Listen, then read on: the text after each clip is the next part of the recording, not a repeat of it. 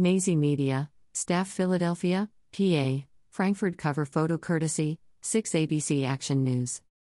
Philadelphia police said a 19-year-old woman was shot and killed in Frankfurt on Saturday night. A report from PHL17.com said the incident happened at around 9:38 p.m. on the 2000 block of Bridge Street. Photo courtesy, CBS 3 Philly. The victim was identified as 19-year-old Sione Hammond, who was reported to reside on the same block. Police found Hammond suffering from a gunshot wound to the chest when they arrived. Medics pronounced the 19-year-old dead at the scene at 9:51 p.m. No suspects have been named and no arrests have been made at this time. Nazy Media. Books, Escape from Necropolis. Author, Louis Leach 3. Social, Facebook, Kareem Rahman Twitter, _EB932. Episode 3 A Night in Paradise. As the Doobie Brothers and their cousin Trigger moved in on Monte, for what was certainly about to be a critical beatdown, I held on to Momo a little tighter. She was jonesing to get back into the action, that was surely just starting. I was fully expecting her to start swinging on me again, but she didn't. Instead, she turned around and gave me that same heart-stealing smile that she had been using to steal my heart, and probably a bunch of others, since our Conwell days. Little shit like that used to work on me back when I was a child, but I'm a grown-ass man now. And honestly, I'm even more confused about why she always smiled at me like that every now and then. Anyways, chairs and table throwing type of shit broke out shortly after the Dubbies entered. Why? Once again, some territorial shit that has been going on way too long around here. Tay was from Huntington Street, and the Doobies weren't.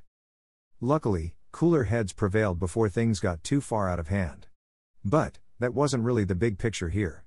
At least not from where I was standing. The bigger picture involved me and Momo. I never let her go during the entire little scuffle that almost broke out. She never asked me to let go of her that whole time either. At some point she put her hands on top of mine, and just let them touch, as I held her by the waist.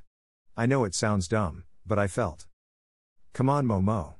We came out to party tonight, not for all of this drama.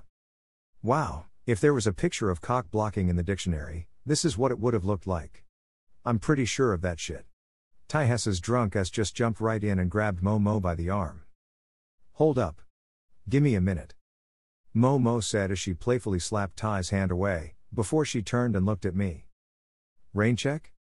She said through her lovely smile. I had no idea what I was rain checking, but I nodded in the affirmative anyway. I watched Momo as she turned and walked away, after we exchanged numbers, and a hug. Momo, Michelle, and Trina headed for the exit. This was likely just the first stop on a night of bar-hopping for the three. I watched as Monty followed them out the door. I laughed as I shook my head. Defuke is going on over there? I said out loud without even meaning to. High-stakes poker game. I heard a voice respond to my inquiry. Dash. It was my youngin' Vic. And he was with one of my other favorite youngins, Deep Waters. But, these dudes didn't look like the same youngins that I remember. 12 years ago these little jokers were going to the store for dudes like myself. Now, these two were standing in front of me, all decked out in three-piece suits that had to easily have set them back $10,000-$50,000. Easy.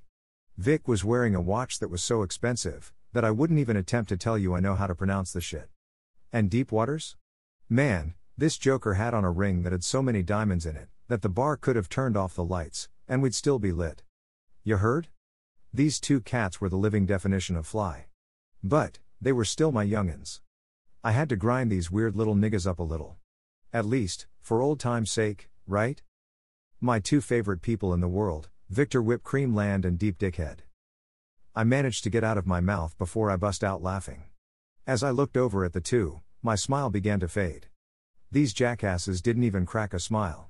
As a matter of fact, it was starting to feel like these jokers were about to scuff my boots in this joint. If you know, it might have been the Victor Whipped Creamland John. It could have been the Deep Dickhead John too, though. Either way, I think I may have gone too far with the funny shit this time. Vic and Deep looked at me, before they looked at each other and bust out laughing. I took a deep breath as I laughed with them. I thought this shit was about to go in a different direction. You still gamble? Deep asked me as he looked into my eyes. I looked down at my feet. I always did this when I was about to lie. Dash. The reason I left the neighborhood 12 years ago was not because I was looking for a fresh start, as I've told a few people. The real reason I left was gambling. Well, gambling debts. I pulled an old-fashioned skadoodle move, grew wings and flew away, ran off on the plug. Didn't matter what you called it. I did it. I owed people a shitload of money. I owed gravy to a lot of mean hombres around this motherfucker. Feel me? All of my troubles came from gambling. I was one of those people who never won. Seriously. Like, never. Even when I won, I was still down, because I probably just won a lot less than I'd lost earlier today, or the day before. You still with me? No? Let me make it a little easier for you to understand. I was a real loser at gambling. My luck was a little different with the ladies though. If you catch my drift. Wink wink. Anyway, Vic and Deep didn't own the bar, but they did own the casino in the basement, which was the reason Deep asked if I still gambled. The last group of people I wanted to be around right now were gamblers.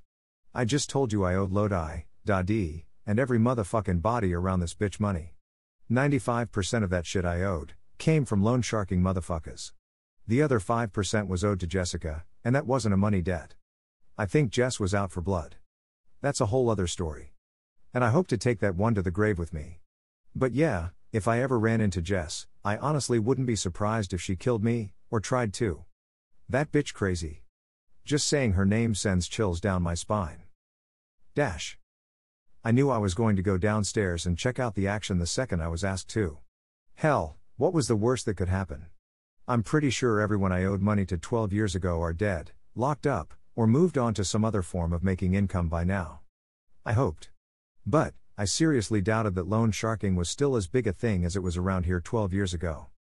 I doubted I would see anyone I owed money to around here. The moment I stepped into the casino, I recognized a few familiar faces. The weird-ass Bulljack was sitting at the poker table with pretty-ass Jamila from up Park Avenue. I always wanted to get with her. She was the baddest joint in the hood back in the day. By the looks of things, she still was. So why the fuck was she with that weird-ass nigga? Things that made you say Anyway, it wasn't money, that was for sure. Jamila had always been known as one of the biggest gamblers around here, and after taking a look at her neck, wrist, and diamond earrings, sis was still doing it big. I smiled as I looked in Jamila's direction. She smiled as she waved at me. I gave a nod to the weird-ass Bulljack, as I continued to scan the room for familiar faces in the crowded casino. Hey stranger. I heard someone say from behind, before I felt a hand on my shoulder. If it was one thing I knew, it was the feel of a woman's hands on my body. This was definitely a woman with her hand on my shoulder. I smiled as I turned around to see what beauty awaited my eyes. It was fucking Jessica. The one person I was hoping to avoid running into more than any other person in the world right now. Hey Jess, how you been? I asked as nonchalantly as possible. I thought I did a pretty good acting job. The truth was that I was sweating bullets, and might be feeling some actual ones shortly. You know how I've been. I've been waiting to do this. Jess whispered into my ear before she cupped my balls in her hand.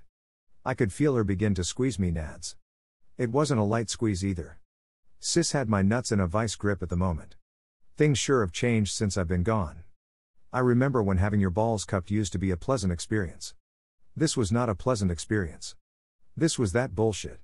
I dared not say a word to Jess about it, but I said this shit to myself, right before I dropped to my knees from the pain of being used as a fresh orange, who just had the orange juice squeezed out of it. Jess had finally freed the balls and I dropped right to the ground and balled up like a baby, as I grabbed me nads and writhed around on the floor in extreme pain. Jess laughed before she kicked me in the back. Come to my office and see me before you leave this casino, dickhead. Jess said calmly before she turned and walked away. Office? I asked, mostly to myself. What the fuck was she talking about? What office? Read every episode of Escape from Necropolis here.